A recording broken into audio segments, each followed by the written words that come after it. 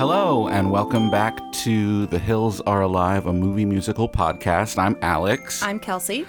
And welcome back to our travel through the decades, our traverse through the decades. Through history. Famous couples throughout history. Well, we are talking about a famous couple today. That's true. Ava and Juan would have been a great costume choice in Never Been Kissed for famous couples throughout history prom. Maybe too low-key.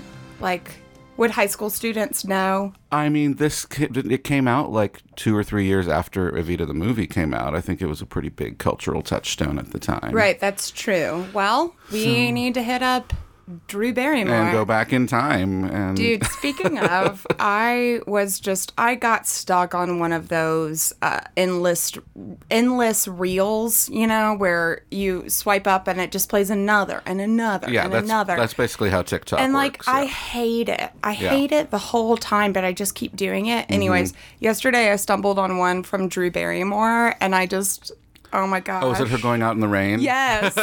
And I love her, but I hate her so much. So basically, for those who haven't seen it, it's just her, in her beautiful home, and then she runs out into her beautiful yard, and she laughs and dances in the rain, and she says, "You guys, you have to, anytime you have the chance, dance in the rain." And she's laughing. It's the most Drew Barrymore thing I've ever seen. Is there anything more beautiful than a beautiful flamingo flying in front of a beautiful sunset with a beautiful rose in its beak, and also you're drunk? Wait, what? That's the Jack Handy quote. Oh, okay. I was like, I don't think Drew Barrymore said that. It just reminded me of it. It was in her beautiful house, in her beautiful yard, and also you're drunk. Okay, so anyways, today we are talking about Evita. Evita, yes. The movie based on the life of Eva Perón. Mm-hmm. It's based upon a concept album that turned into a musical, but it's based upon the concept album. Right. And, I mean, I feel like... But it's interesting because the concept album was created in order to make the musical... Right. So it's by Andrew Lloyd Webber doing the music and Tim Rice, the Dream Team, a Dream Team. Yeah. This was one in a long line of collaborations that they did. I mean, they started working together basically as teenagers. So I read that the reason they went for concept album before trying to stage a musical was because they did the same thing with Jesus Christ Superstar. Right. And that's how they got that musical launched. Mm-hmm. They figured buzz. They could do the same thing this way. Yeah, create buzz with the concept album, and that'll get enough interest going to get the musical made. And it worked, obviously. And it became, obviously, part of, Andrew Lloyd Webber's M.O. That's what they did with Phantom, too. Oh, wow. Did we talk about that? I don't think I knew that. Yeah, there was a concept album first. Remember, they released the single... That's right. Yeah. That's right. Mm-hmm. That's right. Yeah. All right. I guess it's just kind of like one part of Andrew Lloyd Webber's process, I thought it was also interesting that "Don't Cry for Me, Argentina" was obviously the biggest single off of that record, and it's the biggest single off of the soundtrack. Right. But that single off of the record was the first song from a musical, ultimately from a musical, to become a #1 hit on the UK charts. Wow, which is interesting. Yeah. That surprises me. You'd think that, back in the golden era of Hollywood or whatever, when musicals were huge. You would think. Yeah. Yeah, and I'll be, to be fair, I'm not sure what year that happened. I watched a little BBC documentary thing, and they did mention that, but they didn't say at what point in time it became #1. Yeah. But the impression was that it became #1 while it was just a concept album. Right. Yes. Because it wasn't. It was the woman who recorded it just for the concept album, and that was the version that... Yeah, I forget her name. I don't remember what it was. I watched that after you told me to. Yeah. And she didn't want to do it. Yeah, she didn't want to be on stage, and they were like, we don't really know why, but she didn't. So Sorry. more power to you, I guess. Yeah, whoever you are. And so eventually it went to, what was that woman's name that it Elaine Page. Elaine Page, yes. And she, I mean, didn't she also do Cats? Didn't she do Grisabella and Cats? I'm pretty sure you're asking a lot from me. Yeah. But sure, that sounds right. Yeah. And of course, Patti LuPone originated the role on Broadway. Patty. And won the Tony for it. I mean, this basically swept the Tonys. Yeah. When it was made. I mean, there's a lot for us to dive in when it comes to this movie. Yeah. But I'm so curious. Can you go ahead and tell us about the drama of Patti LuPone being the Broadway actress? Yes. And then what happened with the movie? Yes. Well, I'm not sure exactly what happened in the immediate aftermath. But, I mean, Patti LuPone kind of has a lot of feuds. She's not very... she's very outspoken. Yeah. So she kind of starts shit a lot, which I love about her. She's like a New York kind of personality. Yeah, she just says what's on her mind. Yeah. Who cares, because she also had... Who cares? Right before this happened, right before the movie was made, she had a falling out with Andrew Lloyd Webber. Oh, really? Yes. I did not know that. Because she originated the leading role in Sunset Boulevard in West End. Ah. And she just assumed that she would get the role when it went to Broadway, and they gave it to Glenn Close. Really? Yeah. Okay, that's interesting, because Glenn Close's name popped up as one of the actresses they were considering for this role, and I was sort of like, Glenn Close, really? Yeah. But that makes more sense now that I know that Glenn Close does have a musical theater background. Yeah. Norma Desmond is the character. Okay. Probably sounds familiar. I don't know. I've never seen Sunset Boulevard. I'm not. All I know is that one song.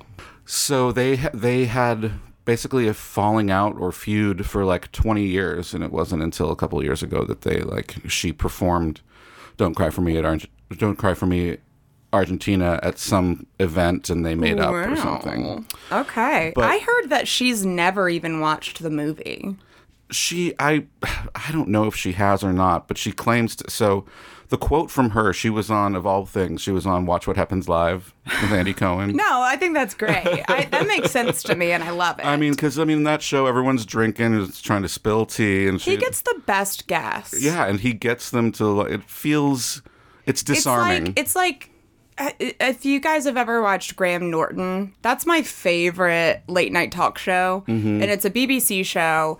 And he brings out like 4 guests at a time, and they're all drinking. Yeah. And so, yes, it gets people to talk more. It's more fun. Yeah. And both Andy Cohen, I think they get way more drunk than they do on Graham Norton. Yeah. So we're doing shots. Yeah. They do shots, and there's only 2 guests, so there's prime time for drama. Yeah. And I guess both Andy and Graham are very disarming and easy to talk to, and you want to tell your secrets too, I guess. I don't know. So in 2017, he asked Patti LuPone about Madonna, and she said she's a movie killer. She said she's dead behind the eyes, doesn't have charisma, should never be on the stage or on film. Oh my God.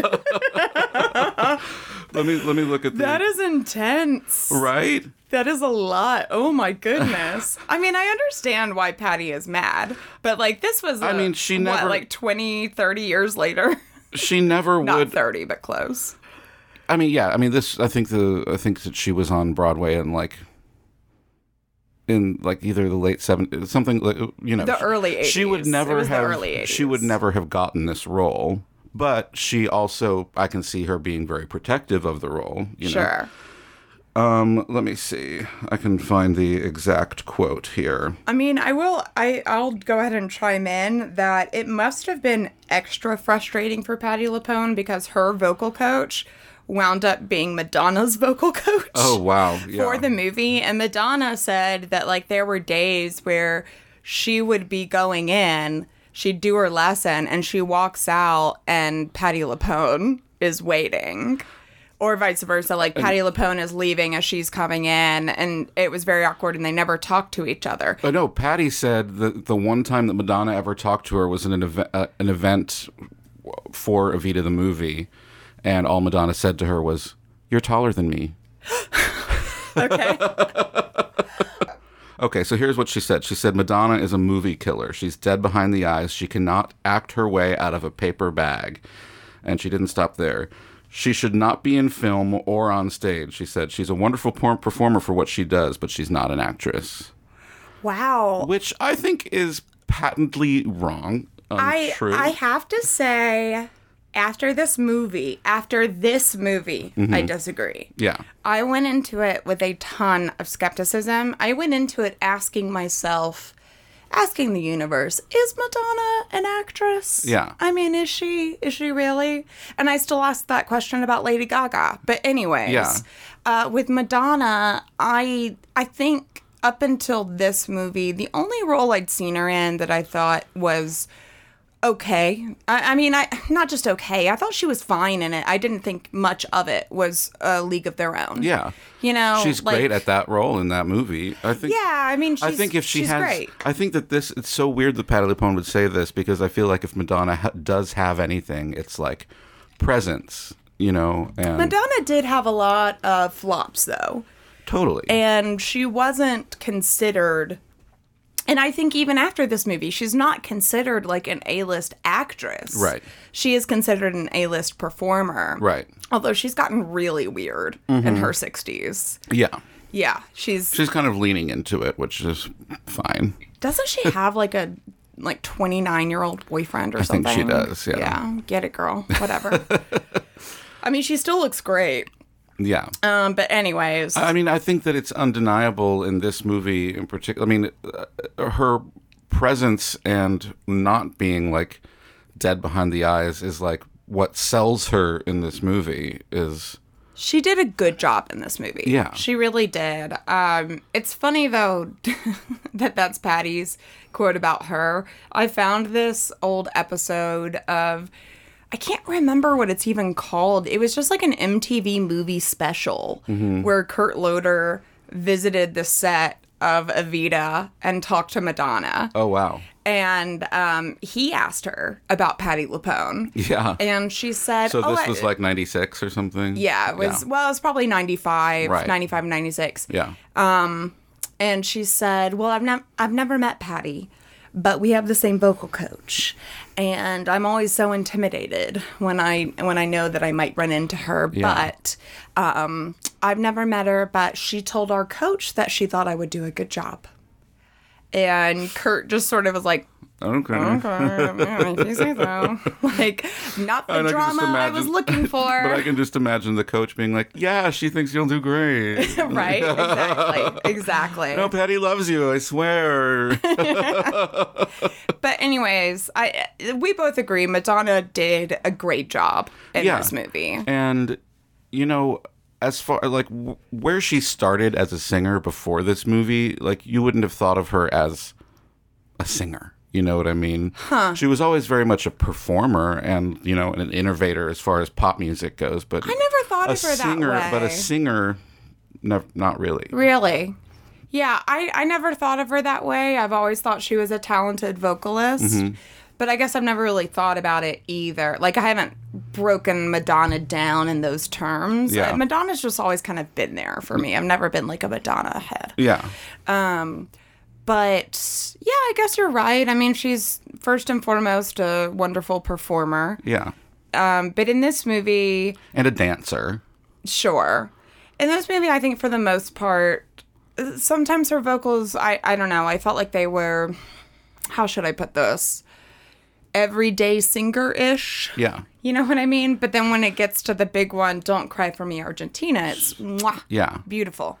And in those moments where she can bring a little bit more humanity to it, I really appreciate it. It brings that intimacy to the forefront where if like a Patti LuPone was in the role, I understand why they went the way that they did. If you had this huge voiced Broadway performer trying to humanize this person on the screen, I can see why they went with someone like Madonna rather than some sort of, you know, big chops Well, I know this Broadway is kind singer. of like for our format, jumping ahead, but since we're talking about it already, should I go ahead and share with you some of the names that were considered for Eva? Yeah.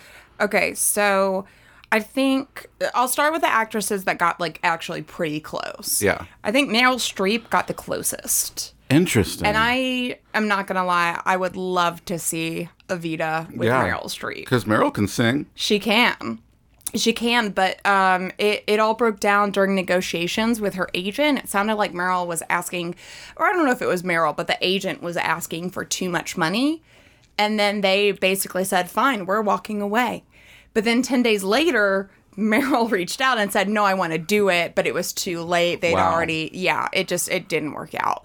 But I can't imagine that Madonna would have taken less money than Meryl. I don't know.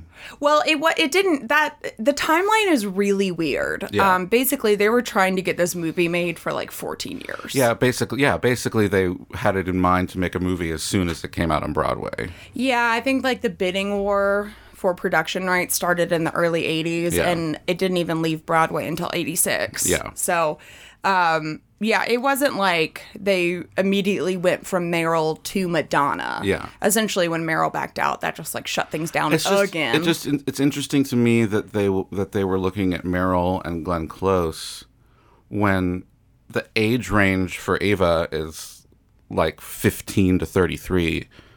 Well, I mean, Madonna was 38. Yeah. And she doesn't look like that's something we're going to get into. She does not look 15. No. That pissed me off kind of. But other actresses that were up for it, Barbara Streisand, Michelle Pfeiffer, that was a surprise to me. Okay. I guess she had done Grease too. Right. So, and Margaret Cher, Diane Keaton, Cyndi Lauper, weird one. Ooh. Marie Osmond, really weird one. Yeah. Charo, Catherine Deneuve. Okay. Liza Minnelli, she was very close as well. Yeah. Let's see. And then of course, all of at that point in time, 8 actresses had performed the role on stage, and they screen taped all of them. So you have to imagine that includes Patti LuPone. Yeah. And Elaine Page.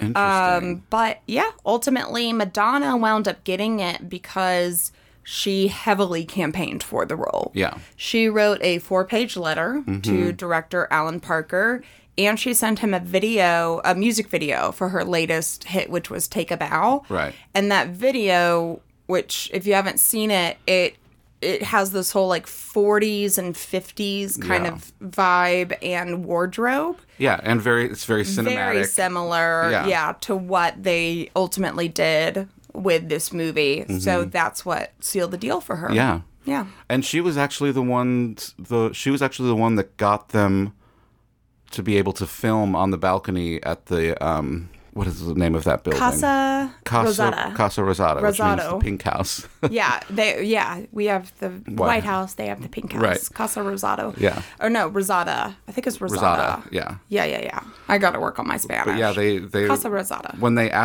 when the director Parker asked the Argentine leadership to use the balcony, they said, "No, you would never be able to film on the balcony at Westminster Abbey."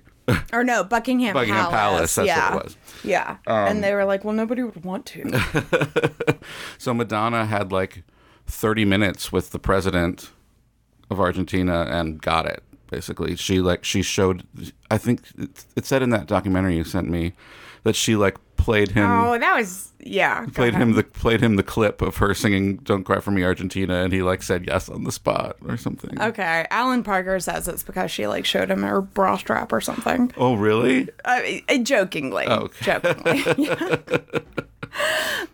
Okay, so Madonna is the Eva Perón. We've got Jonathan Pryce playing Juan Perón. Jonathan Pryce, he is a veteran actor. I have to admit, I didn't recognize him as anybody other than this guy from Game of Thrones, which I know you never really watched. No, I which watched is like 6 crazy. seasons of it. Okay, He looked very familiar to me. He's the Sparrow guy. Yeah. Yeah, who I hated. Yeah. I mean, you were supposed to hate him on that show. Yeah. So I was kind of bummed out when I realized that he was one, but he's very good in this. Yeah, he's very good. Yeah, he did a good job. They also fit him with a couple prosthetics, so he looks much more like Juan Perón than he does IRL. And a wig. Yeah, sure. Just real quick, we'll recap. Evita, it was released Christmas Day, 1996. Okay, yeah. Yeah, and as you said, music by Andrew Lloyd Webber, lyrics by Tim Rice, directed by Alan Parker. I think we all know, Alex, that you love this movie. I do love this movie, but I was obsessed with the soundtrack when it came out. I listened to, my favorite song was Another Suitcase in Another Hall. I would listen to it all the time. On my boombox, I had the soundtrack. Boombox. So yeah, I mean, it has a big place in my heart nostalgically. But yeah, I mean, I also think it's Well, so it's a nostalgic really film for you, but like watching it as an adult, did you have any like changes of opinion? I mean, I obviously see the nuances of the story a lot more. Yeah. As far as Ava herself being this sort of polarizing figure and showing her story, but also showing the opposition through Che. Right. Which is something that was sort of lost on me as a kid. I mean, of course it was. Yeah. That's fair. I felt I had not seen this one before, and I went into it with a heavy dose of skepticism, mostly because I'm just not crazy about Andrew Lloyd Webber. But I gotta say, like, musically, this is my favorite of any ALW I've ever heard. See? Yeah, no, musically it's really good. It still has all of those like classic, I don't know, all of those classic things that make his music what it is. Yeah. A little bit of cheese. It's a little cheesy. Yeah. There's so much like electric guitar and it's a little synthy. It's very 90s, just like Phantom of the Opera is very 80s. And it was very much, I mean, and on stage it was even more. Oh, I can only imagine. Yeah. I can only imagine. And then I think that Tim Rice's lyrics are a little clunky here and there. They're a little awkward. I don't like how he keeps calling, like in this one song, and it comes back again. He calls Buenos Aires the Big Apple, and like, that's not a thing. Yeah. We call New York the Big Apple, and people in South America do not call Buenos Aires. Yeah, it's not just a blanket term for a big city. Yeah, it's just because of BA. Yeah, and I think that's dumb. Yeah, and there were some other like iffy moments, but overall, I gotta say, I was moved. Mm-hmm. And it's an amazing story. It is. It is such a good story, and I think the fact that she was so controversial is what makes it good. Yeah.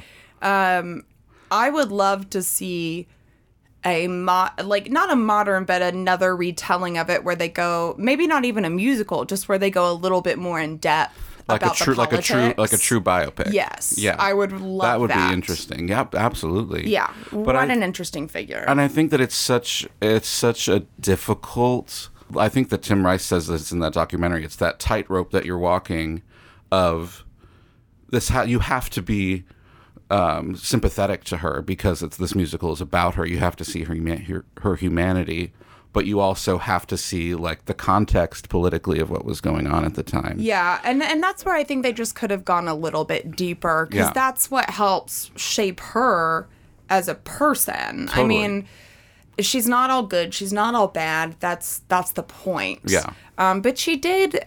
I don't know. She had some moments that weren't exactly indicative of being a person of the people the way that she sold herself. Oh, absolutely. I think that she wasn't exactly living as she was preaching. Right. Yeah, exactly. And and her excuse for like her extravagant lifestyle was that like, this is how my people want to see me and I do this for them and blah, blah, blah. This gives them hope that they can, get out of poverty too. And that's just her. Yeah. There's still a lot to be said about her husband's politics, of which she was a big subscriber, obviously. Yeah.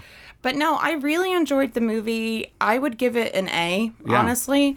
I was surprised to see on Rotten Tomatoes it's got an aggregate score of only 64%. Really? Yeah, that really surprised me. A lot of critics at the time said that it was a glorified music video, which I didn't get that at all. No, I mean, I think that what they're talking about is the Because fact... it's sung through. Yeah, it's a sung-through musical. Yeah. And I guess, like, people had forgotten about... That exists. Yeah, about it existing. Yeah. So, I mean, that's interesting that they felt that way about it at the time. But then, there were a lot of big critics, like Roger Ebert and Gene Siskel. They both loved it. Yeah. So, it was hit or miss, but I was surprised to see that. I thought it would have been higher up on the freshness score. Okay, so let's go ahead. Oh, I also give it an A. Yeah. Let's go ahead and jump into the recap. Okay. It opens in the Big Apple, 1952. Yes, we are in Buenos Aires, and we're at a theater, a movie theater, and this is how the stage musical opens as well.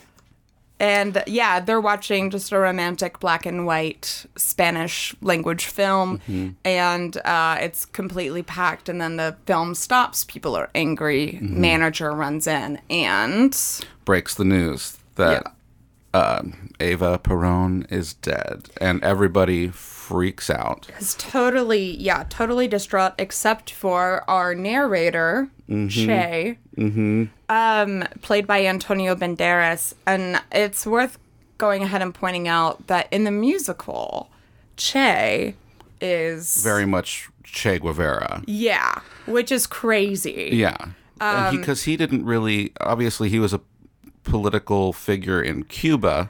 But he was Argentinian. But he was Argentinian. Yeah, he was born in Argentina. Right.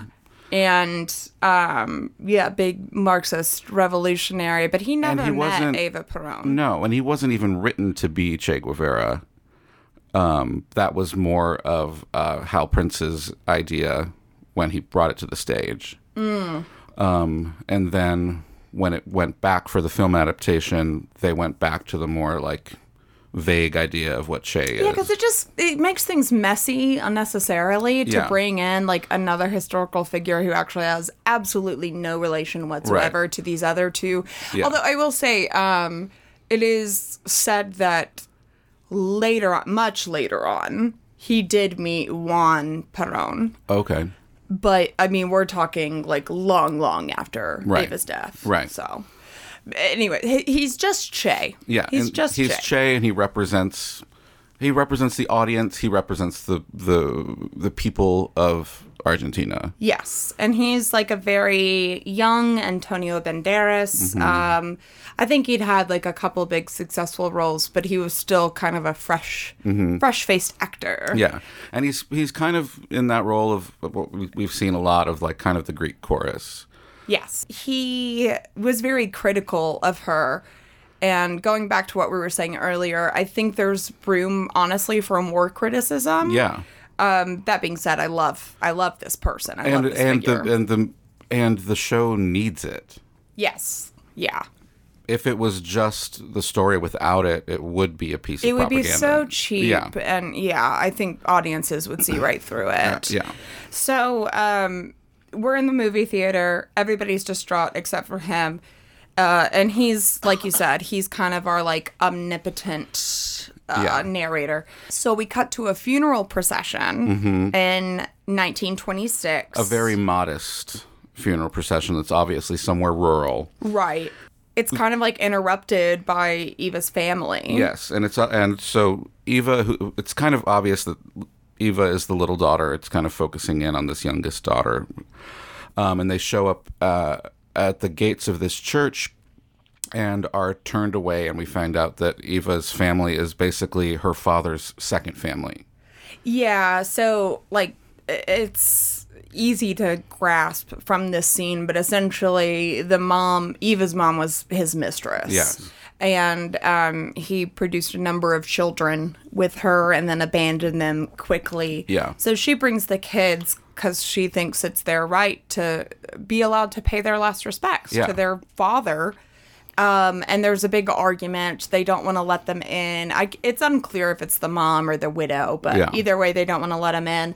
But Eva, being very little, I think she's supposed to be about 5 years old. In this scene, she just runs past everybody and lays flowers down on his, well, it's open casket, so on his body. Yes. And then is immediately like physically forced out. Yeah. They just like pick her up, throw her out. So then we get this funeral, and then immediately we flash forward to her funeral procession, which is much more grand. Yes. It's attended by hundreds of thousands of people. People were crushed to death trying to be a part of it. Yeah. It was unexpected, and I mean, it's a tragic story. Yeah. It is. And we get a song, I mean, it's just a instrumental, the Requiem for Eva, but it's a gorgeous piece of orchestra music. I think that part of the reason I enjoyed the music in this so much is because it's very operatic, you know? And they bring in a lot of religious music. I mean, like, Requiem is Is that like a religious music? Yeah, it's basically like a funeral service. Okay, yeah. Or like, what's the other one? Is there there's a term called dirge? A dirge? Yeah. Yeah. Is that? Yeah, and there's there's some like Latin chants and stuff in it too. Yeah, and there's a lot of like choral arrangements and I don't know. I really enjoyed that.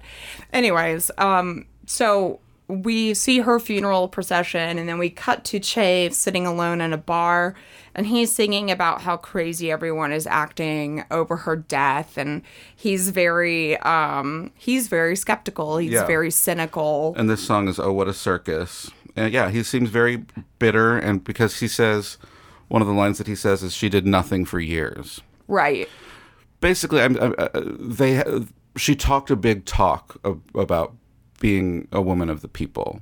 And in some ways, she was. Yeah. But in ways that he experienced, not so much. Right. So, then he takes us to another side of town where people are not quite so enthusiastic about her, and it's mostly destruction and, throwing paint over her portraits and everything. It's kind of like rioting in the street. And, that could be from mourners and opposition, Right. So then we go to Janine, I think is how you say it. In 1936, Janine. Yes. So this is 10 years after the father's funeral, and Eva Duarte is 15 years old in this scene, played by 38 and pregnant Madonna. Yes. So this kind of threw me out. If I have one big criticism actually about the movie, it's that they had a 38-year-old Madonna play 15-year-old Eva Duarte. Yes. It doesn't work. You don't really... It's easier to not see how creepy it is. Exactly. For her to be with... I mean, I don't know how old Magaldi is supposed to be. Too old. Yes. Way too old. And he even acknowledges later on how it's like, you're basically a child. Yeah. He says you're barely a woman, basically a child. Like, oh my God. Yeah, he knows. Disgusting. Yeah. Holy... It's so gross. But his hit song is very pretty. On this night of 1,000 stars. Okay, apologist. But no, she's in the audience. She's watching with delight. Well, we've just seen them get out of bed together. Yeah. And he's basically singing to her. It's also 7 p.m. when they're like, you gotta get up, you gotta go. Oh, so they've just been having a day in bed. And this is like one of the first times that we see other women look disapprovingly at her. Right, and she's just like, see ya. She never cares. She doesn't give an F.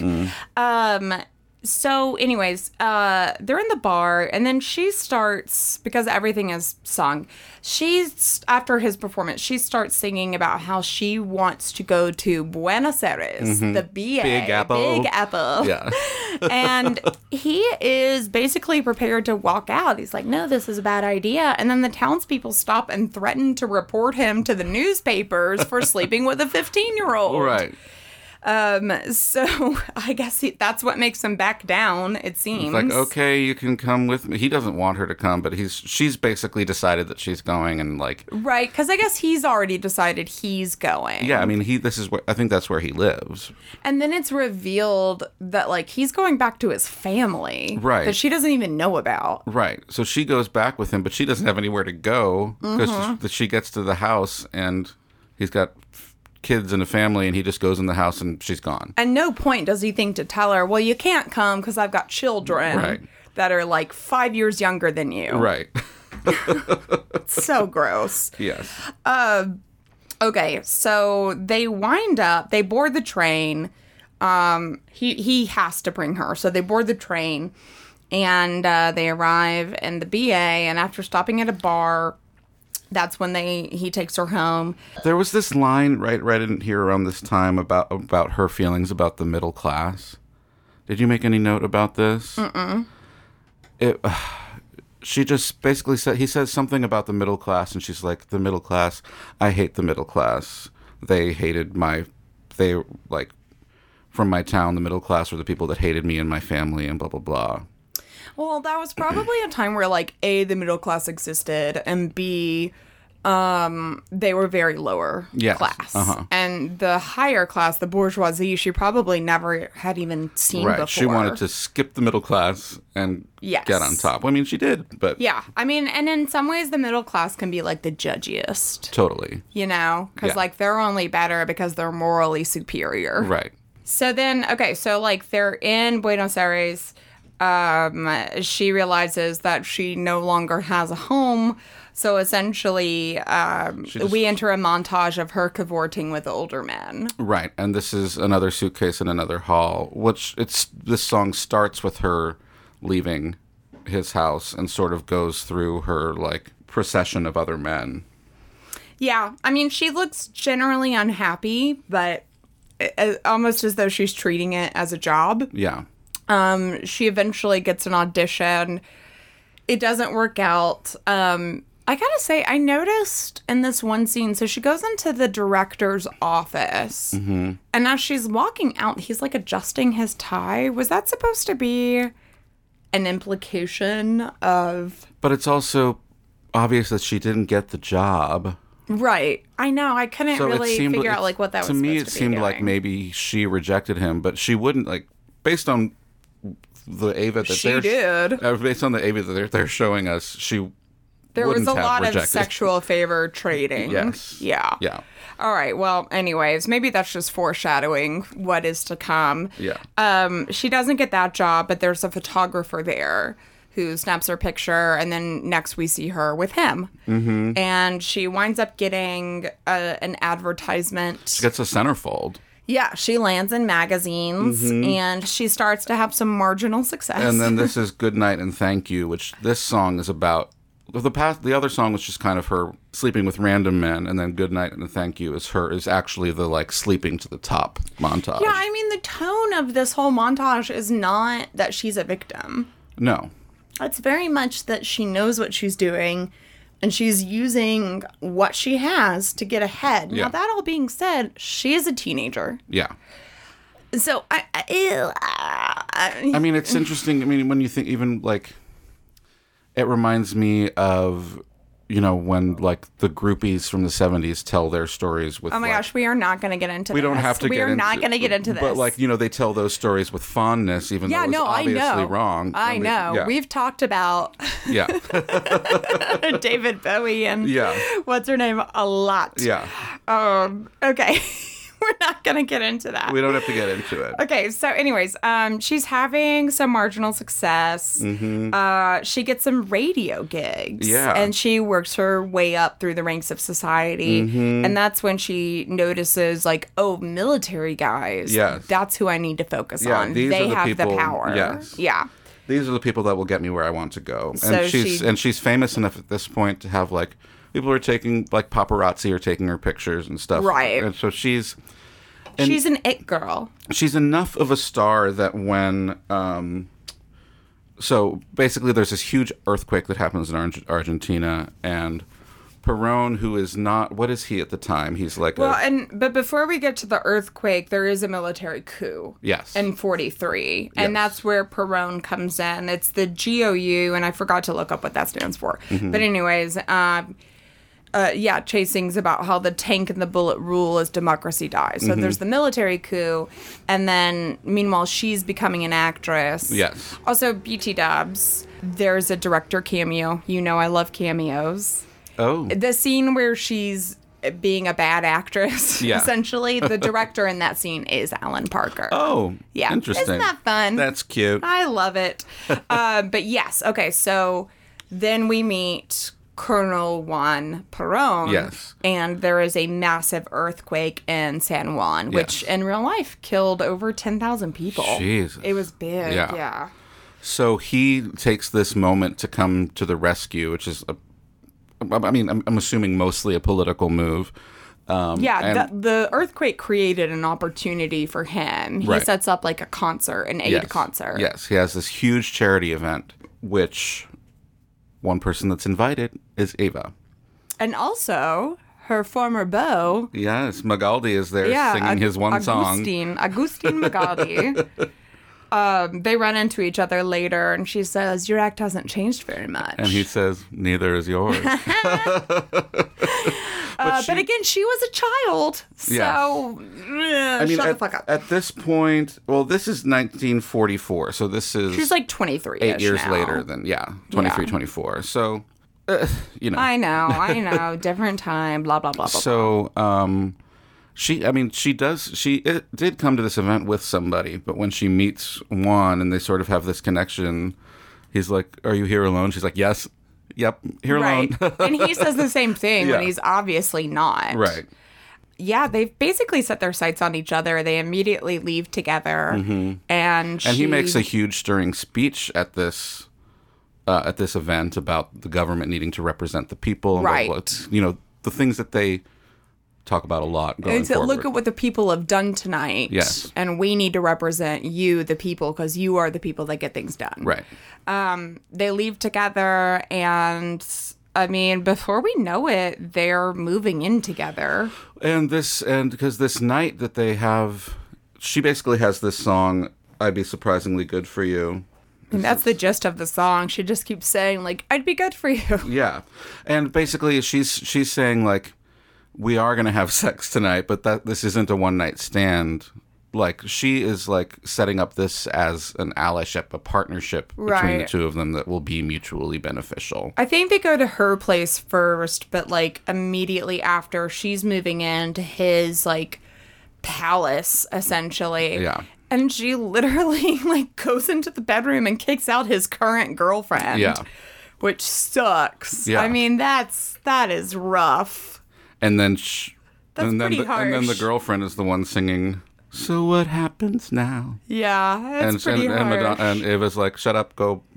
Don't ask anymore." But, Bye. spoiler alert, that woman probably avoided a terrible death.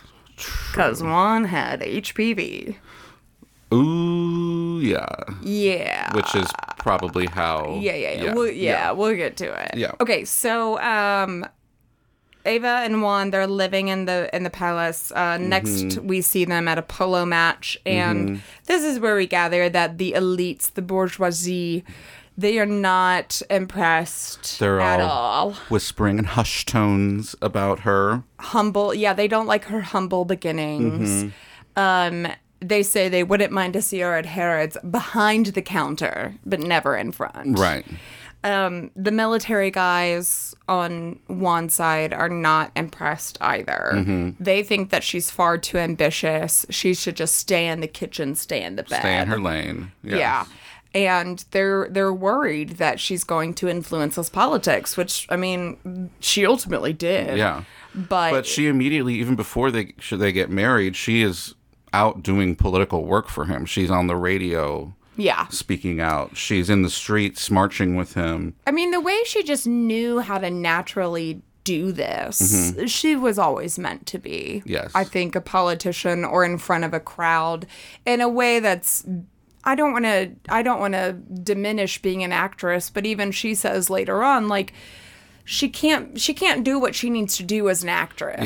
Yeah. She can't just entertain people. She wants to change things. Yes.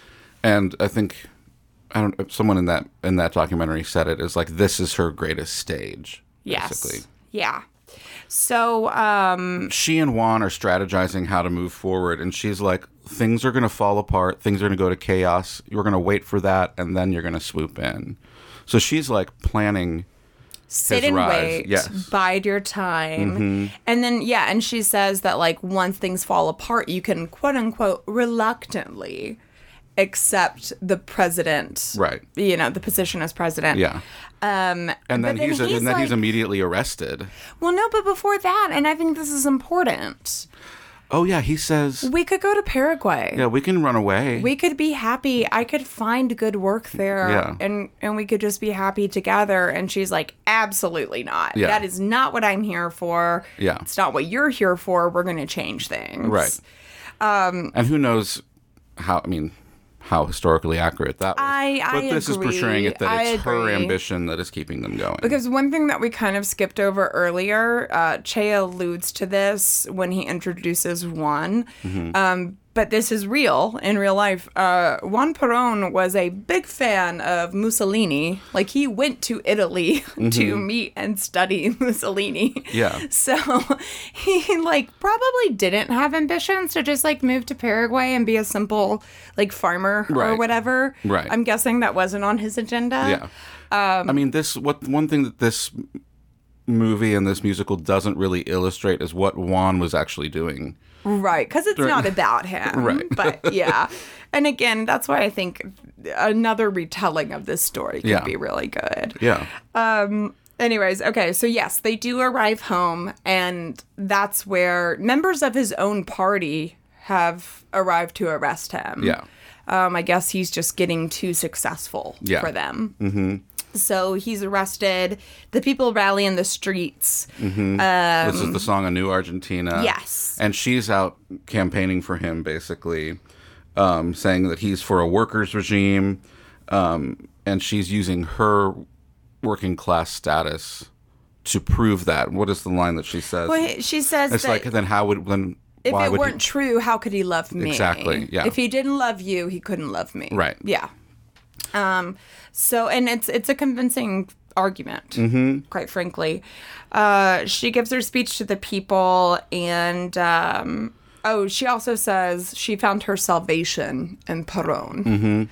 Let him save them, as he said. And so she's kind of introducing Perón as an idea. And this is what creates Peronism. Yes, which is still a political ideology in Argentina. It is, and it alarms me a little bit. It does, because is it that different from Trumpism? Well, it was in that, like, did you get to the part in that documentary? People. Did you get to the part in the documentary, like, whose favorite musical this is? Oh, stop. Donald Trump. Stop. And guess who was very much inspired by it? Margaret Thatcher. Oh my gosh. I did see the Margaret Thatcher part. I did not get to the Donald Trump part. Yeah. He saw it 6 times on Broadway when it came out. Yeah. I mean, but that's not shocking. It's right? not. No. It's really not. I mean, they're getting the wrong things out of the musical. They are. And now, to be fair, like,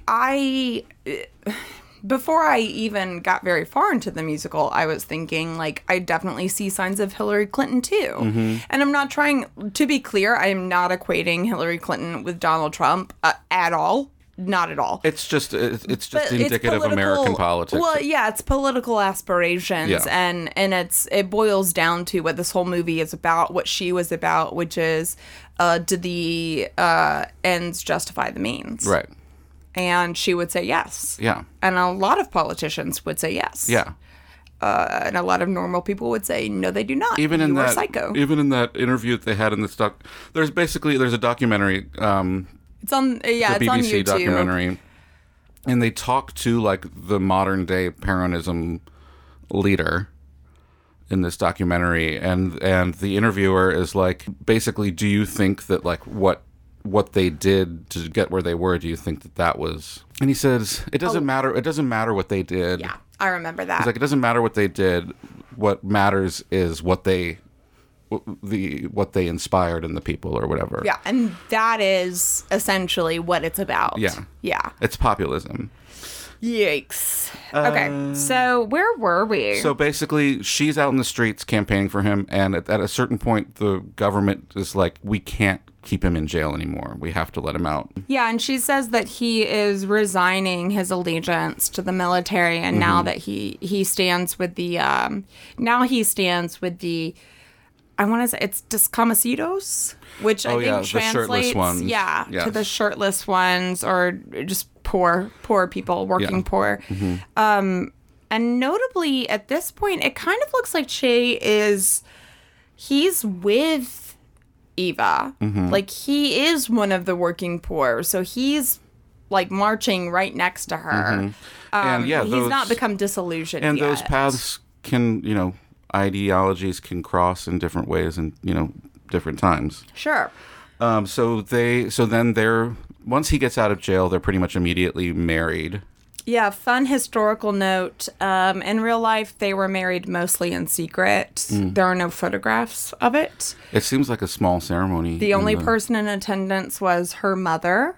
And then I guess they got married by somebody else because one of Juan's, favored clergymen was there as well. But yeah, it was a very secret wedding.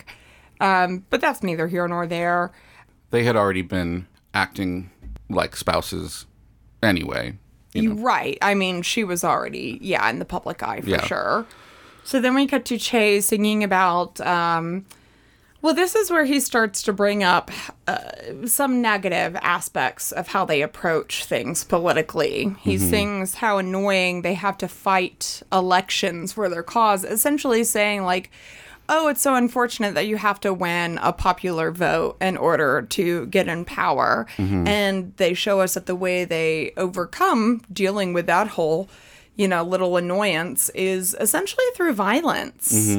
I mean, anybody that opposes them, they send the armed, military police out to break up the rallies. I mean, later on, we even see...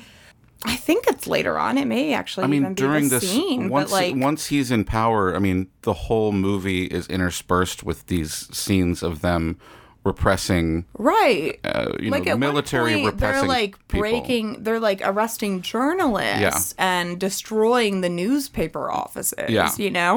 And this is where the controversy really comes in, and this is where I again say we could go more in depth. Their practices were very, what would you call it? Totalitarian. Totalitarian. Totalitarian. And totalitarianism. Yes. And a lot of people think that that's exactly where it would have gone if she hadn't died, if he hadn't been removed from power later on. Possibly. But basically, he wins the election. Either, on his own merits or not. Yeah. And he's giving his first address from the balcony of the Casa Rosada. And he says, we are all workers now. His big thing is taking off his jacket, and they love it when he does that. Oh, yeah. Well, that's what they all do today. You got to roll up your sleeves. This is how I'm a man of the people. That's right. Yeah. I'm ready to work. Yeah. Ready. Yeah. Let's go. Oh, my gosh. Before he finishes his address, though, he brings out Ava. He knows how big of a deal she is with the people, and he brings her out. The crowd loves her, and this is where we get the big one. Don't Cry for Me, Argentina. It's a beautiful song. Yes. It is truly a beautiful song. And one of the very interesting things that I saw in that documentary was what Elaine Page said. One of the directors or writers told her when she was in rehearsals for the show, which was, this is a political speech. You can't get wrapped up in the emotion of it because it's calculated. Which is a very interesting That is very take. interesting. Yeah. So she would sing it very, just straight? I mean, it has to be calculated emotion rather than, rather than genuine emotion. But of course, like, isn't that a common criticism of successful women, that they are calculated? Yeah, absolutely. That everything about them has just been made up. Mm-hmm. They've got a team around them. And I mean, to be fair, she did have a team. Yeah. And I think most, like, rich people who are often successful people do have teams. They've got stylists, they've got publicists, they've got agents, they've got everything. And as much as this movie sort of romanticizes her, it also does her some injustice as far as the way it portrays her as this sort of conniving, like, you would never... But wasn't she? She was a little bit. But those same qualities would never be put onto a man. No, especially not in, 19 whatever year. I think we're in like 45 or 46 at this point.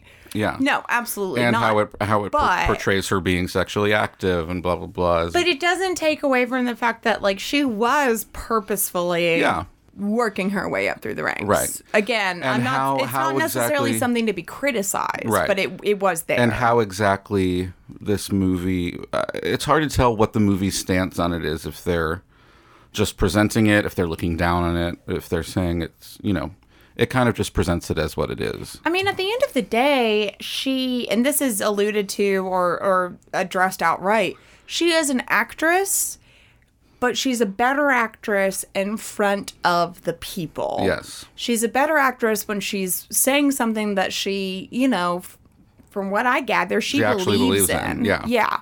But she is putting on a show. Yeah. She's a great orator. Yes. She gives good speeches. Yes. And so they decide, we need to send her on the road. Yeah. So she goes on a European tour. Yes. And right before we get to the European tour, we just get more glimpses into how she really is living a quite grand lifestyle. There's a line about the people adore me, so Dior me. Yeah. Meaning put me in Christian Dior, put me in... Oh, yeah, that's a little bit later on. But first, I mean, there's this line that she says where it says that she promises to take riches from the oligarchs and give it to the people. Oh, yeah, as though she hasn't stoked the flames enough. Right, yeah, it's like actually saying she's going to take their money and spread it around. Yeah, they mad. And it also shows this scene that she and Juan are living in separate bedrooms. They don't really have much of a romantic life anymore. Well, okay, so I didn't take it that way. I took it differently. Okay. I genuinely think that they were in love. Absolutely, yeah. But in that scene, I think it was more to do with his own ego. I think it was more about him being a little bit worried that she was starting to take the reins a little bit, that she was starting to, she was the face of their movement, not him. And I think that insulted him just a little bit. Yeah. So, because, you see him, he turns the handle of the door to her bedroom. Because this is, back in the 40s in a palace, and they have different bedrooms. And he turns the handle and she sees it and she thinks he's going to come in, but then he decides not to. Yeah. And I took that to mean I think that was just his own... He's pulling away because he's a little intimidated. Threatened. Yeah. That's how I took it. There are so many parallels here between her and Princess Diana. There are. I agree. That was another figure that came up for me, came to mind. I mean, obviously very different people, because I truly think that Diana's intentions were pretty pure. Well, she was the people's princess. Right. And in this movie, they call her the people's savior. Yeah. It's the same spiritual sort of leader. thing. Yeah. But sort of had the same sort of grip on the public they both had, I think the only difference is I can't think of a single negative thing that Princess Diana did. Yeah. Whereas there's definitely some things to talk about with Eva. Absolutely, yes. But what they sort of represented was similar. Yeah, absolutely. Okay, but so they do decide that she's going to take a tour of Europe. Mm-hmm. And they call it the Rainbow Tour. Yes. And she initially has great success. She goes to Spain first. She draws crowds of, over 45,000, they say. And like you said, that it's showing like she's perfecting her image. Like all of this is about, what is the line? It's like hair, nails, face, makeup. It's like, yes. And importantly, on this tour, and maybe because she had the look right, I don't know. But importantly on this tour, she secures an ally for Juan in the form of General Franco of Spain. Yeah. And so it's a big deal. And so, like, now she's kind of starting to win over the military guys. Yeah. Because, like, she's doing a good job. Yeah. She's actually benefiting them politically. But then she goes to her next country, which is Italy, and she does not get the same reception. They don't like her. They do not like her because they equate Perón, rightfully so, with Mussolini. Yeah. So, they're unimpressed. And even the Pope, she does get a sit down with the Pope. So that's a big deal. But all he does is, what is it? Well, I guess it's insulting to her that she only receives rosary beads from him. I guess culturally, he would give bigger gifts to people that he found of higher importance. Right. And she got rosary beads, which it's probably like going to the White House and getting that box of M&Ms. You know what I mean? Like they have White House M&Ms that they give out to all the children. Yeah. And it's probably like that. Or like getting a pen that says like the White House on it. Everybody gets this. She didn't really have an audience with the Pope. She like met him like anybody would. Right. He was polite, but that was about it. Yes. She next goes to, let's see, I think it's France after that. And at first all goes well. But that's where she starts to feel a little ill. Yeah, it says she's at a play and she collapses. Yeah, it says that I don't know, remember who says that, but they say that she's lost interest and she's starting to fade. And she is seeming a little bit weak, and she actually collapses. So something is definitely starting. Yeah. So they cut the tour short, and she comes home, and they say, well, we have to make it a grand return home to make it seem like everything's fine. Yeah. And she plays the part. She's still exhausted, but she is there to sell that the tour was a great success. And, by most accounts, it was. I think the military guys are now starting to feel, again, a little iffy about her, but they're like, it was fine. It was fine. Everything was fine. Yeah.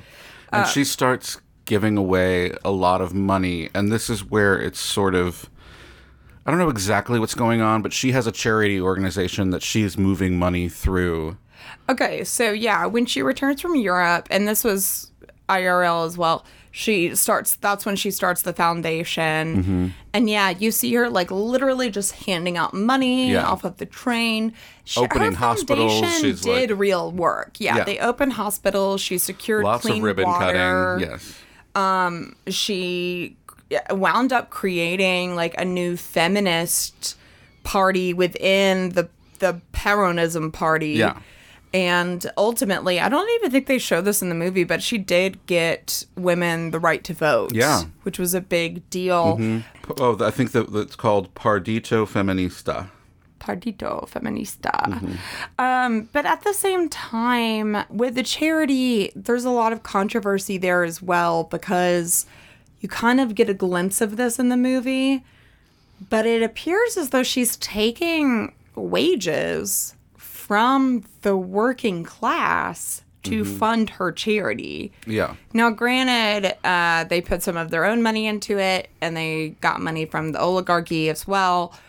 But generally speaking, like, she did, by all accounts, like, she did take money from the working class, and it's up for debate whether or not she asked them to do that voluntarily.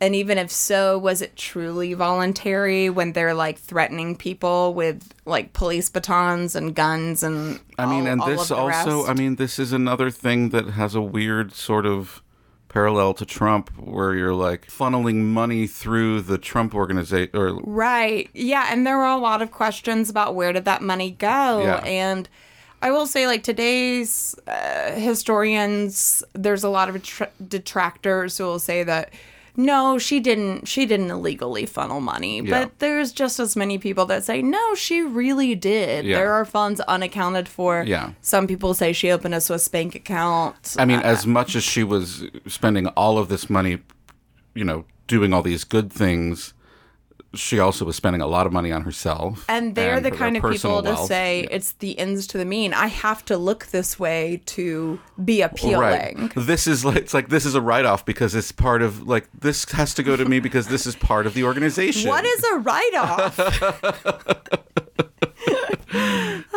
This is part of the organization. Do you know what a write-off is? I love Schitt's Creek. Okay, so fold in the cheese. All right, so she's back. She's taken people's money for right or wrong. But it is true, ultimately, that she is genuinely helping people. Yes. Yeah. So after this, we cut to her announcing that she's going to run for vice president. Yeah. Alongside her husband, who will be running for re-election as president. Mm-hmm. Because unlike here, it's 2 separate votes. Yeah, and this is where Juan sings the song She is a Diamond, which is him basically trying to convince politicians that this is a good idea. Right, because they say she's out of her depth, and this is beyond question. Mm-hmm. She's gone too far. And his last line to them is, she's the one who's kept us where we are. And as he's leaving, they say back to him, she's the one who's kept you where you are. Which is true. It's true. It is true. Yeah. So Juan's advisors know essentially that she's necessary at this point. Yeah. But importantly, they also know that she is the only reason why he's still in power. Yeah.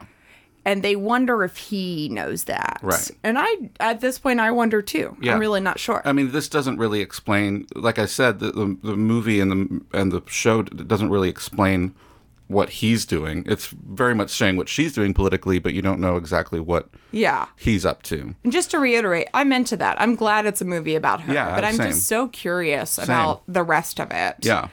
But unrest is continuing in the streets and also in Parliament. Yeah, and it's a huge recession. There's huge unemployment. Yeah. People are striking. Their Journalists are arrested. Their gold stores are diminishing. Yeah. Unemployment is soaring. Inflation is soaring. Mm-hmm. Sounds familiar. Yeah. And there's a song called Santa Evita that's happening, which is, I think, what the children's choir is singing while she's going into... It's basically about her being Saint Evita, Saint Eva. And she's going into the church for the service and taking communion, and she collapses again. Right, yeah. And this one is much more public. Yeah. And I want to say before she's rushed to the hospital, while she's receiving communion and she collapses, she's carried out to the car. And then, Che is there singing, why try to govern a country when you can become a saint? And I'm like, whoa, dude, that's a little harsh. She's basically wishing for her to die at that point. Yeah. I thought that was too much. But anyways, she's rushed to the hospital. She doesn't die yet. Someone, I don't remember who, some expert in this documentary was talking about if Ava would have known what her cultural impact would be now based on her death. Oh yeah, I saw that. It was the West Side Story. Yeah, story would guy. she choose to live or to die? And he's she would have. He said basically, I think that's bullshit. He said that she would have chosen to die. That's freaking bullshit. Nobody would just choose to die at 33. Yeah. No, give me a piece of, except for Jesus. Oh my God. So moving on. Okay, Eva's rushed to the hospital where they perform. It's not disclosed what happens in the movie, but this is some historical notes. Yeah. It was a hysterectomy. Yeah. Now, in real life, they didn't do that in the hospital. They did it at the Casa Rosada. Yeah. And because it was the 1940s, the late 1940s or early 1950s at this point, They never told her. Yeah, Juan knew, but she didn't. Yeah, they never told her that she had cancer. She had cervical cancer. Yeah. It was caused by, it's widely believed, by HPV. That she got from Juan. Yeah, because his first wife also died of cervical cancer. Yeah. So, I mean, put 2 and 2 together, it equals cervical cancer caused by HPV. Right. So she's in the hospital in this scene, but in IRL, she's in the Casa Rosada. And this is what's really messed up, or one of the things that's really messed up. She was told she had to have a hysterectomy, but not told that it had to do with cancer. Yeah. Now, what they told her, I don't know. I mean, she knew that she was bleeding a lot. Right. So she believes that she's going to receive surgery from a very renowned Argentinian doctor. Yeah. In actuality, I mean, that doctor was in the room with her as she's sedated, and then another doctor, an American doctor who specialized in oncology and cervical cancer specifically, comes in to perform the hysterectomy only after she's sedated, Wow. and then he leaves before she wakes up. And they just let her believe that the Argentinian doctor did the whole thing. I know. It's really messed up. Like how little agency she had. Yes. Yeah. And this is one of the most powerful women in all of South America. And she still didn't have any control over her own body and health. Yeah. It's mind-blowing. Yeah. It's crazy. Anyways, that is such a bummer. But while she's sedated in the movie, she enters a dream sequence. With her actually interacting and having a dance and singing with Che. Yeah. And this is where he basically just, like, levels with her. And it's like, how long do you really think this is going to last? Like, how long can you keep up this whole, like, I'm a savior, I'm a person of the people, I'm here for you, when the only way you're achieving it is by stepping on and attacking your opposition. Right. She responds by saying what we've repeated a number of times, like, this is a way to justify, or these are the means to justify the end. Yeah. And basically she was reiterating, this is what I actually believe. I'm doing what I think is right. Yeah. She says, I didn't write the rules, but I know how to play the game. Yeah. Get off your high horse. Yeah.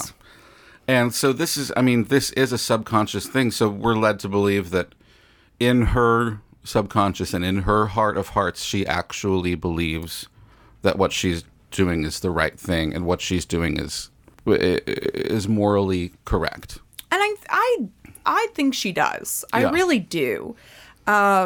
She's also, I mean, you have to look at where she's coming from. Yeah. She probably didn't have the greatest education. I'm not saying she's unintelligent. She clearly was very intelligent. Yeah. But she was young. She was young, and she left home at 15. Yeah. And I mean, she did the best she could for the card she was dealt, I think. Absolutely. Yeah. Anyways, back to the movie. Oh, I was going to say... Yeah, go ahead. Just a note here. Musically, Madonna sounds great during this song. I agree. During the Eva. I mean, she sounds really good the whole time. Yeah. But she really does. She's singing very forcefully in the Eva Che waltz, and it's just, she sounds great. Yeah. So... I agree. Yeah. Oh, there's one other line I really love from Madonna where she says, better to win by admitting my sin than to lose with a halo. Mm-hmm. I mean, controversial, but she delivers it very, very well. Yeah. We go back to real life, or real movie life. And Juan comes to her bed, and this is where he finally, he tells her in the movie. He finally levels with her that she's dying. It's not clear whether he says exactly. He doesn't. What's he going just says on. You're dying, and she's just like, okay. She says your little body is slowly breaking down. Yeah. Well, then he outright says you're dying. Ava, you're dying. Yeah. Yeah, and I started crying here when she went back to. She calls back to that line. It's like, where am I going to? Ugh. And this is where she sings, "You must love me." Okay, so this was the original song. This was the Oscar bait. The obligatory original song to get that award, and you know what? It did. Mm-hmm. It sure did. And I think as far as these original songs go, this fits perfectly into the music, I think. I agree. You wouldn't know tonally that it was a new song and it helps that it was written by the exact same people that wrote the original. Yeah. You know? So, like, it was probably something, I'm not saying this happened, but it very well could have been something that they kind of thought about putting in the original draft, and then they took it out, and they didn't tell anybody, and they said, nope, this is original for the movie. And it was probably written with Madonna in mind. Yeah, I agree. It's not a very challenging song. Ouch. Ooh. Actually, no, there are some parts that are high, but she sounds great on it, though. Yeah, she does. Okay, so they return home after the song or during the song, whatever. Mm-hmm. And at this point, she can't even really walk on her own. She's noticeably thinner. Yeah, she's mostly confined to the wheelchair. She comes out of the hospital in a wheelchair, so people see her like this. And then he carries her up the stairs at their house. And then, she is escorted out to the balcony to give one last address to the people. Mm-hmm. One more historical note, which is so sad. In actuality, when this happened, she wasn't escorted by a person. Although at one point, there are pictures of her where, like, her husband is, like, literally, like, holding her up. But I think with this speech in particular, there was, like, a contraption made, essentially, that, like, braced her. It was almost like a cage, with an open front, like you'd put a doll on. Yeah, to help. That's a metaphor. I know, right? Oh God, that's good. It's I mean, that's a painful image, to come up with or to imagine. It's so strange how in politics, how much physical weakness is frowned upon. Yeah, well, I think that has been the case in recent years for some people. Mm-hmm. I don't think that Donald Trump, like, making fun of disabled people helped that. Yeah. Or him, like, I don't know, or his supporters, whoever it was, saying, like, Hillary Clinton's dying. Yeah. You know, they say the same thing about Joe Biden, and it's just like, oh my God. Yeah. It's just physical weakness has always been viewed as the country being weak. FDR was in a wheelchair. Which was very, very heavily guarded. They weren't very open about that at all. They very much tried to make it seem like he wasn't. Oh, really? Mm-hmm. I guess it was easier back then. Yeah. With less media. Exactly, yeah. Interesting. Anyways, it's a huge bummer. During this speech, she announces that she is declining all honors and titles. Mm-hmm. She is content to go on simply as the woman who brings her people to the heart of Perón. Mm-hmm. And this is basically her withdrawing as a candidate for vice president. Yeah, so sad. And she says she's Argentina. She's basically singing a reprise of "Don't Cry for Me, Argentina," and she says, "Though it may get harder for you to see me, I'm Argentina and always will be." Yeah. I'm crying at this point. Oh my gosh. I know. No, this is where I started to tear up a little bit too. Yeah. We cut to mourners gathered outside as she is on her deathbed. Yeah, they're she's holding vigil by... outside of their house. Yeah, she's surrounded by her husband and her family. And at this point, I think we don't see her pass. We just flash forward. And it does show her talking to Juan in his final moments, and she's trying to make him feel better, and she's like, what would 50 or 60 or 70 years be when I've already accomplished this much? Oh, it killed me. Yeah. Oh my gosh, I hated that. Yeah. Oh, so sad. Because I don't believe that anybody would just be like, 33's enough. Yeah. I think that's just a way to make peace with what's happening. Right. You know? And that was her way of making him feel better, and making herself feel better too. Sure. And whether or not she actually would have, of course, she wouldn't have wanted to die. It's right. I mean, that's just insane. I hate people that say that. Like, you've clearly never been dying. Yeah. Or around somebody that's been dying. Who's like trying to make peace with it. Of course, they're going to say the things that are going to make them and the people around them feel better about it. Right. Yeah. Anyway, so she dies. Do they actually turn off the light in the apartment to show that she's gone? Oh, that's not something I took note of. No. We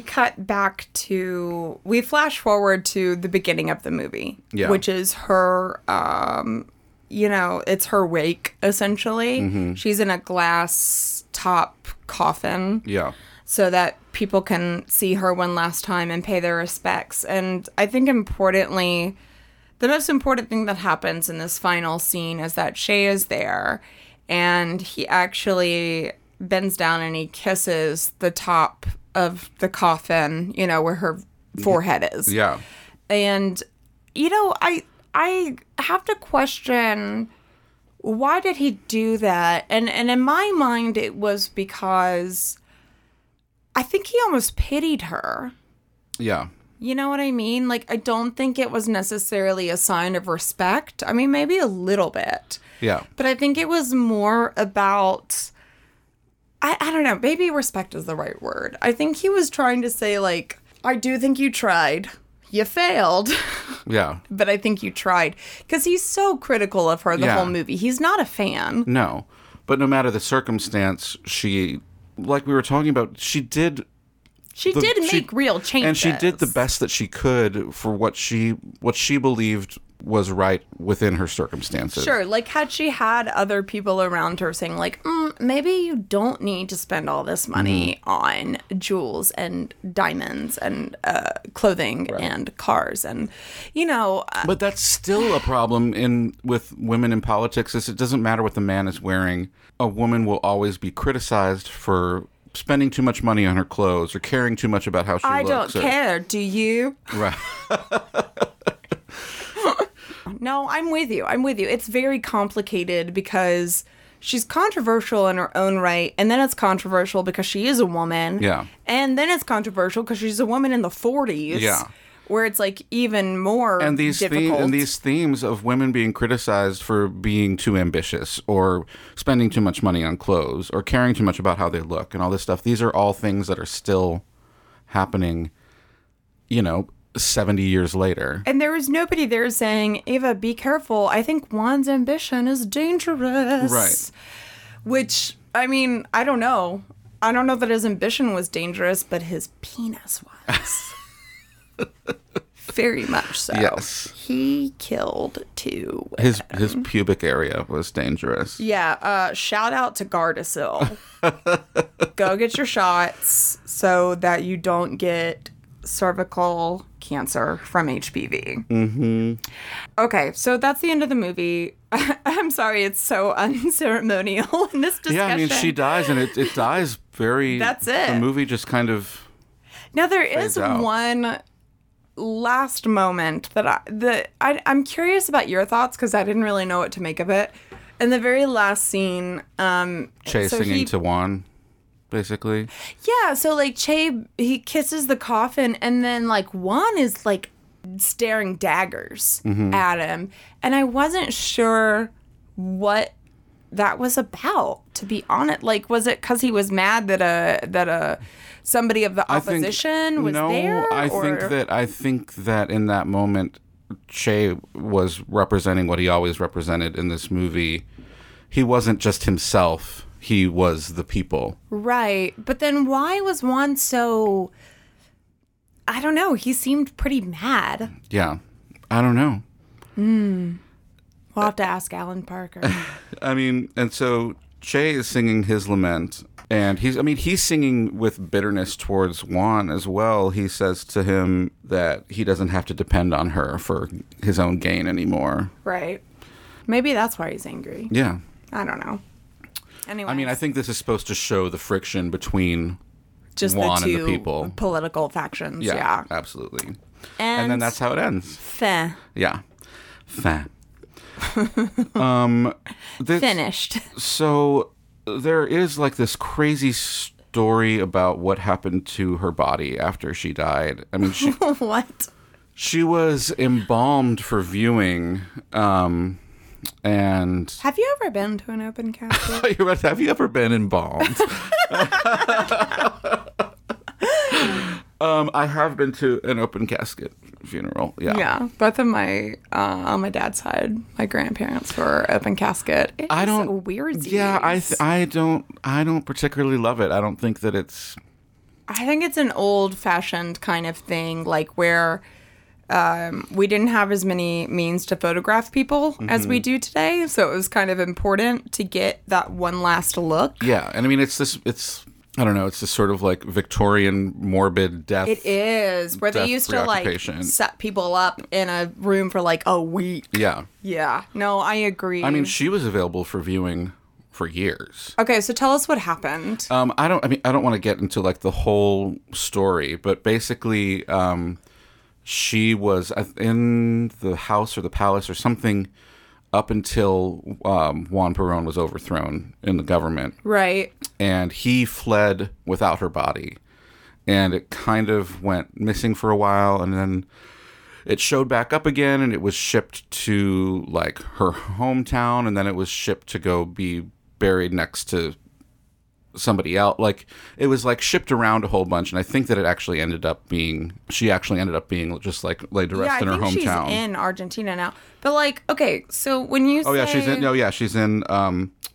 she's in the Duarte family tomb in Buenos Aires. So like when you say that she was in the Casa Rosada until Juan fled, how long was that? Like, how long in between her dying and him leaving? Because he eventually came back, but it wasn't until the 70s. They were making plans to construct a huge memorial in her honor that would be larger than the Statue of Liberty. And she was to be stored in the base of the monument and in the tradition of Lenin's corpse to be displayed for the public. When the monument was being constructed, Evita's embalmed body was displayed in her former office at the CGT building for almost 2 years before the monument to Eva was completed. But Juan Perón was overthrown in the military coup in the revolution in 1955, and he fled. So this was 3 years. Yeah. Wow. And he was unable to make arrangements to secure her body.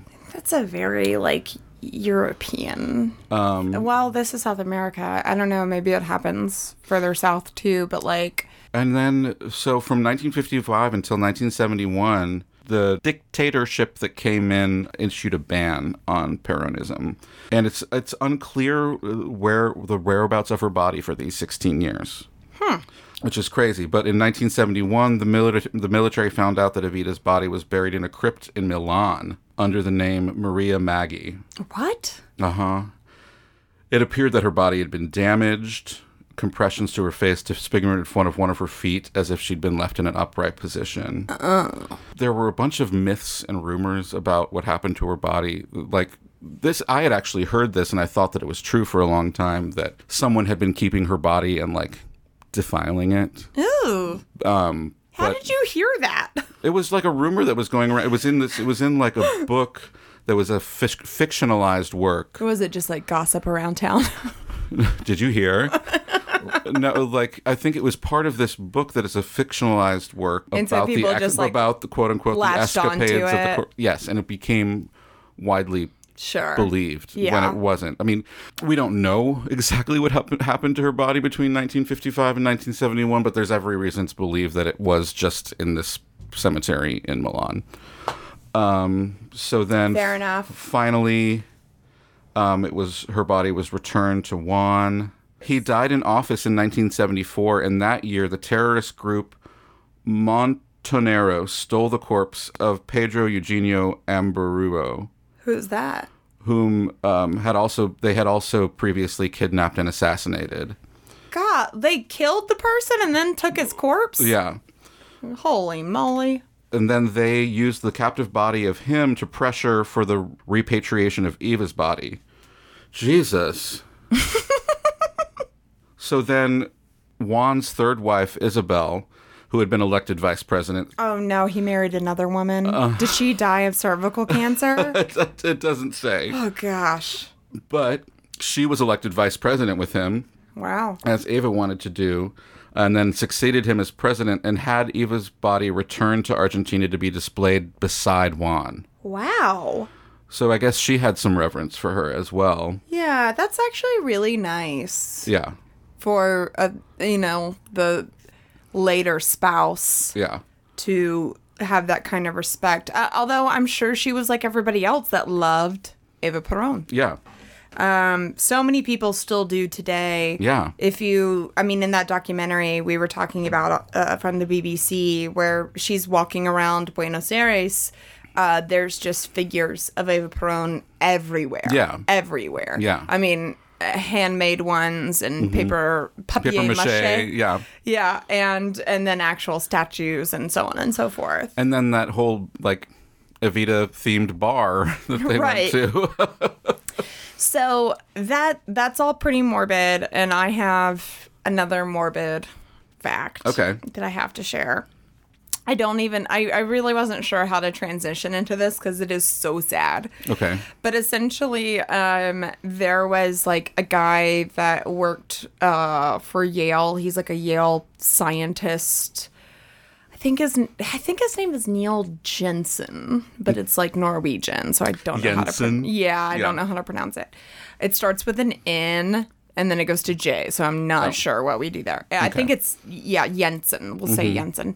Anyway, so he actually was able to pull up X-rays, scans of her brain, and other, all of her other medical records. Yeah. And he talked to people that were involved in this procedure. Yeah. It is now widely believed that she was given a lobotomy Yeah. 2 weeks before she died. Mm-hmm. There's a number of theories as to why this could have happened. One of the leading theories is that it was a way to address her pain. Yeah. Back in the 40s and 50s, when this procedure was semi-popular, it was mostly applied to women. Yes. Women that were either too emotional or too anything. Yeah.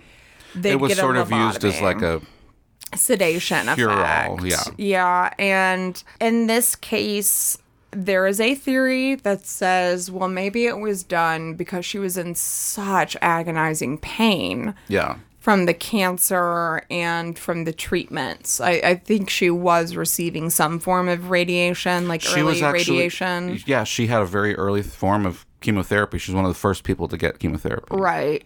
So, and I think we all know today that makes you incredibly sick. Yeah. So she was in extreme pain, and they thought that the lobotomy would, if not ease her pain, it would make her able to deal with the pain emotionally. Mm-hmm. And by that meaning, she wouldn't have emotions about it. So I'm not sure why they think that would help with pain. But anyways, that's one theory. The other theory is that in her last month of living, her rhetoric was getting very, very strong.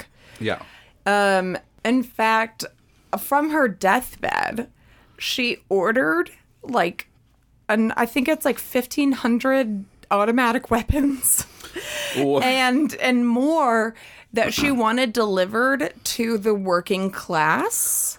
Oh, so shit. she was getting pretty extreme radical in her last days, and that's up for debate too. Was it because her mind was slipping? Is it because she knew she was on her way out and she wanted to have this was going to be her last impact? This is her last stand. We'll never know, but because of that, the next theory is that Juan was very fearful of a civil war developing because of her own rhetoric. So he ordered the lobotomy. And again, this is not a procedure she consented to. Right. I don't think she even knew it was happening. Yeah. But it did happen, and it was 2 weeks. It happened to the day, 2 weeks before she died. And she stopped eating after that procedure, which is most likely what led to her actual death. Yeah, it said that she was like 79 pounds when she died or something. Yeah, cancer is rarely what actually causes the death. Mm-hmm.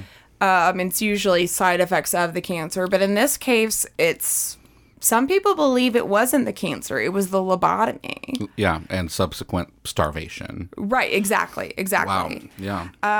Yeah, it's so dark and it's so scary. And it's, this is just a good time to remind everybody why it's really important to women or for women to have access to their own health care. Yeah, exactly. Okay, so that's really dark. Let's move to something else. Okay. I have some other, I have some other movie trivia, I think, mostly about casting. I have a really, really funny casting consideration. Yeah. Okay, this is going to blow your mind. I have a hard time believing this is real, but I read it from 2 different websites. Okay. One of the persons considered, actually, I'll give you 2 people considered for the role of Shay. Okay. The first one is Patrick Swayze. I could see that. Yeah, I could see that too. I can see that. I think they made a right choice by having at least a Spanish-speaking actor in the role. Mm-hmm. The other consideration was Elton John.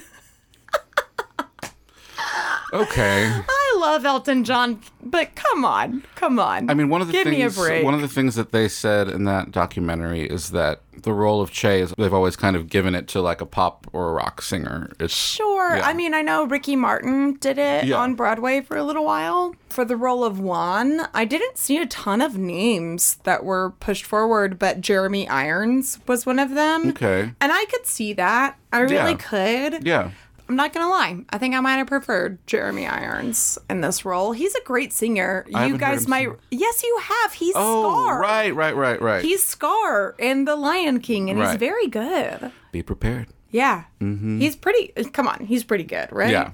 Yeah. I could see that, sure. A couple other little trivia bites about the filming of this movie. They shot on location in Buenos Aires, as we said earlier. And the people were upset, right? They were not pleased. Yeah.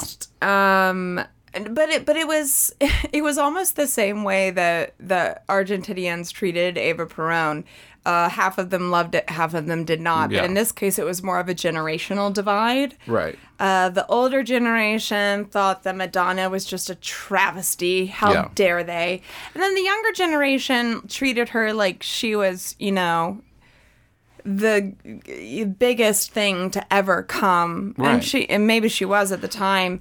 But it's like there are videos of her entering like the filming lot, and people are swarming the car like it's, like the Beatles, essentially. And I had read something about how like the extras that they casted to be in those huge scenes outside the Casa Rosada are like actual Argentine people. So I think actually they're not. Oh, okay. Those are people, they were from Hungary. The extras were shot in Budapest. Oh, okay. And then scenes were shot in... Okay. Yeah, the Casa Rosada. I guess that must have been like a piece of lore that I heard. Yeah, and again, the only scene that I think the only scene that they were able to shoot at the Casa Rosada was "Don't Cry for Me, Argentina." I think every other balcony scene may have just been like a recreation. Replica. Yeah. Not only Madonna's casting, but her supporters in Argentina were against the musical itself in general because they thought that it portrayed her in a negative light. Yeah, everybody except for like the youths. The youths were thrilled, but everybody else was very concerned. Mm-hmm.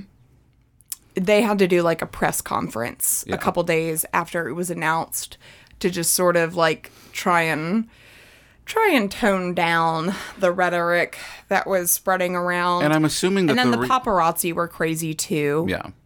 I'm assuming that the reason that Madonna wanted to show the president her performance of "Don't Cry for Me, Argentina" was to show that she was playing it with heart and empathy. Conviction. And, yes, exactly. Yes, I think so too.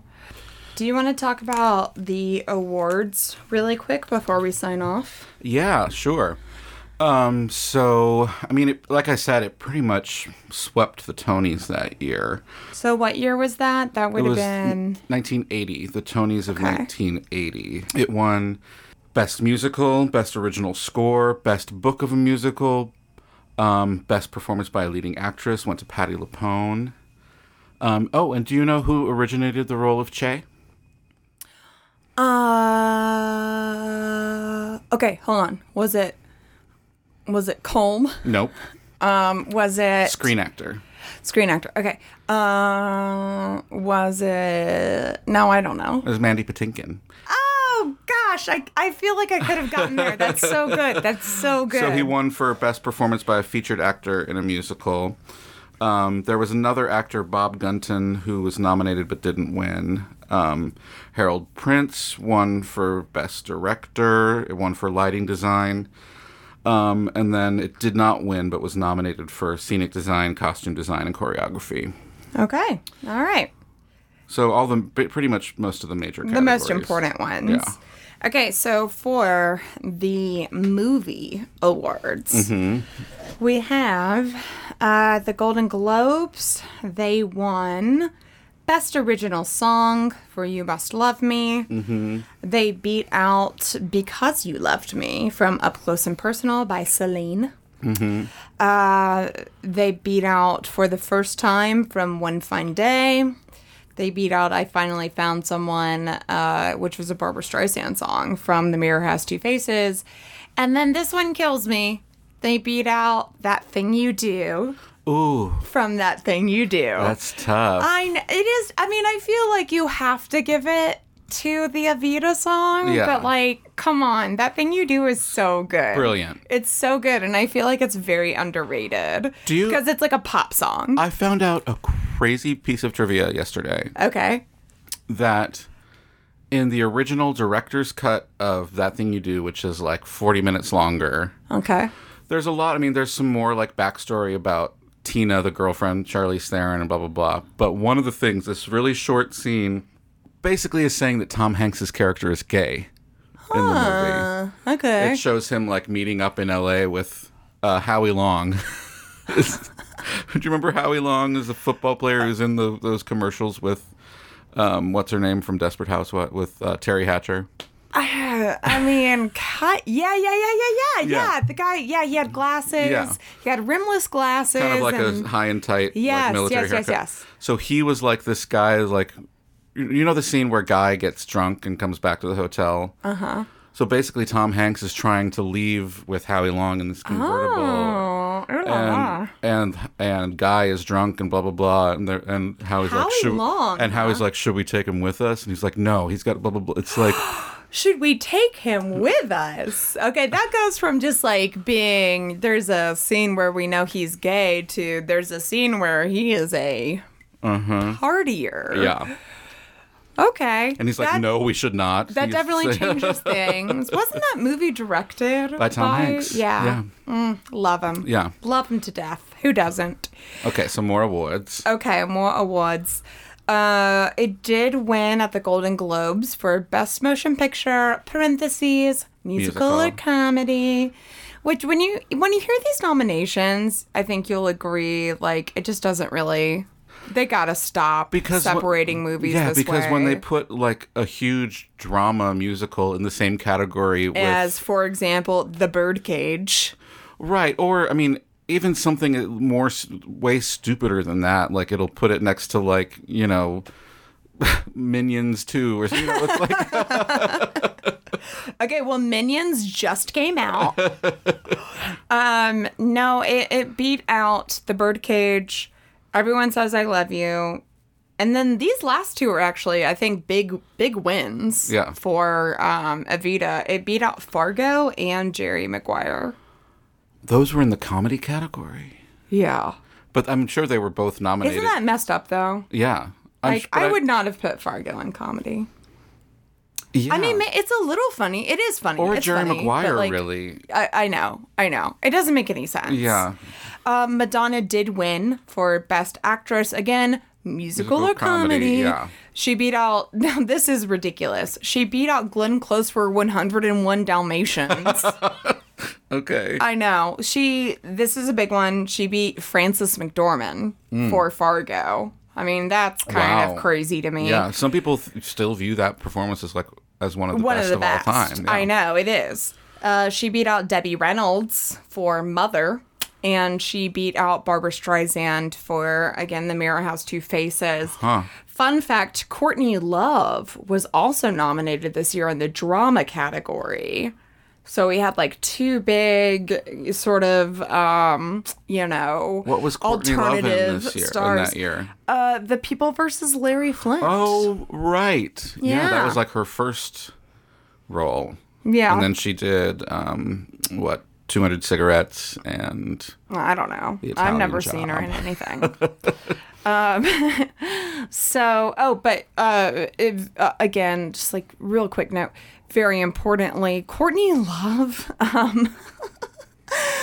she didn't win that category, but she was nominated next to Meryl Streep, who also didn't win. Who won? Belinda Blevin? Oh, for... Secrets and Lies. Yeah, I remember seeing that movie. Yeah. Okay, so Antonio Banderas, he was nominated for Best Actor, but he lost, again, musical comedy, he lost to Tom Cruise for Jerry Maguire. Yeah. Which makes sense. And then Alan Parker was nominated for Best Director, but he lost to Milos Forman for People vs. Larry Flint. Also nominated was Joel Cohen for Fargo, Scott Hicks for Shine, and Anthony Minghella for The English Patient. Oh, right, English Patient. For Academy Awards, it did win Best Original Song. I think we established that earlier. It was nominated against, again, That Thing You Do. For the first time, I Finally Found Someone. And then Because You Loved Me, the Diane Warren song. From Up Close and Personal. It was also nominated for Best Cinematography, Sound Editing, Art Direction. It didn't win any of those. And then for me, surprisingly, there were no BAFTA wins, none at all, and no nominations for acting or directing. So, really the only time that the actors were recognized was at the Golden Globes. Yeah. Weird. Yeah. I know. For Madonna to win that and then not even get nominated. So I think that's all I've got, actually, for awards. There were a couple MTV Video Award nominations, but they didn't win those either. Yeah. Heartbreakingly. So basically the only Oscar it got was Best Song. Yeah. Which is a common thing that we see. I feel like lately there aren't as many like ending credit blockbuster singles that are written for movies. It used to happen so much in the 90s. Like every blockbuster had the ending credit song that was going to get nominated for the Oscar. You know what I mean? Right. Yeah, that's a good point. I'm going to go home and actually look this up because I'm interested to see what are the songs that win these days. I mean, I know that like all of the James Bond songs always get nominated, but those are opening credits. Yeah. And that's been a thing for as long as James Bond has been around. Yeah, it's always had to have a big, Yeah, and these days, I don't know. I just go to a lot of Marvel movies, and you just sit through the credits waiting for the post-credit scene, because that's the thing they do. Yeah. So I think we're pretty much done. Pretty much. We didn't really do any sort of recasting for this, but what I would like to see is not this movie get remade. I would like to see what you were talking about as far as like an actual like biopic. Yeah. Yes. Biopic? Topic. No, me too. Somebody else, not that they did a bad job, but somebody else needs to tell her story. Right. And also, I would say Juan's story. I'd like to know more about him as well. Yeah. I agree with keeping the focus on her because she's awesome. Yeah. I mean, generally speaking, like, I think she is a role model. Mm-hmm. And I say that not knowing that much about the controversy. I know a little bit. She's a role model in the sense of how much she accomplished. Absolutely. And at such a young age. Yeah. And it's so tragic how she died at 33. And whether or not we agree with exactly the things that she was... The means? The message. Yeah. And the message and the means, what she did was pretty incredible. Yeah, agreed. All right, So next time we'll be bopping into the 2000s finally. My gosh. Do you want to tell them what we're doing? I don't even know. What did we decide? Chicago. Oh, that's right. That's right. Chicago. Yeah. Catherine Zeta-Jones, Renee Zellweger. Yeah. And Richard Gere. And Queen Latifah. Oh, that's right. Christine Baranski. Oh, my goodness. Yeah, so we're going to have fun I'm with in that. for a treat. Yes. Okay, well, I look forward to that. We'll be back when we're back. And don't forget to follow us on social media. Pretty much just Instagram. At The Hills Are Alive Pod. And thanks as always to We Own This Town. If you like what you hear, feel free to leave us a review, give us a 5-star rating or whatever you want. Yeah. And we'll see you next time. All right. Bye, y'all. Bye. My headphones are sweaty.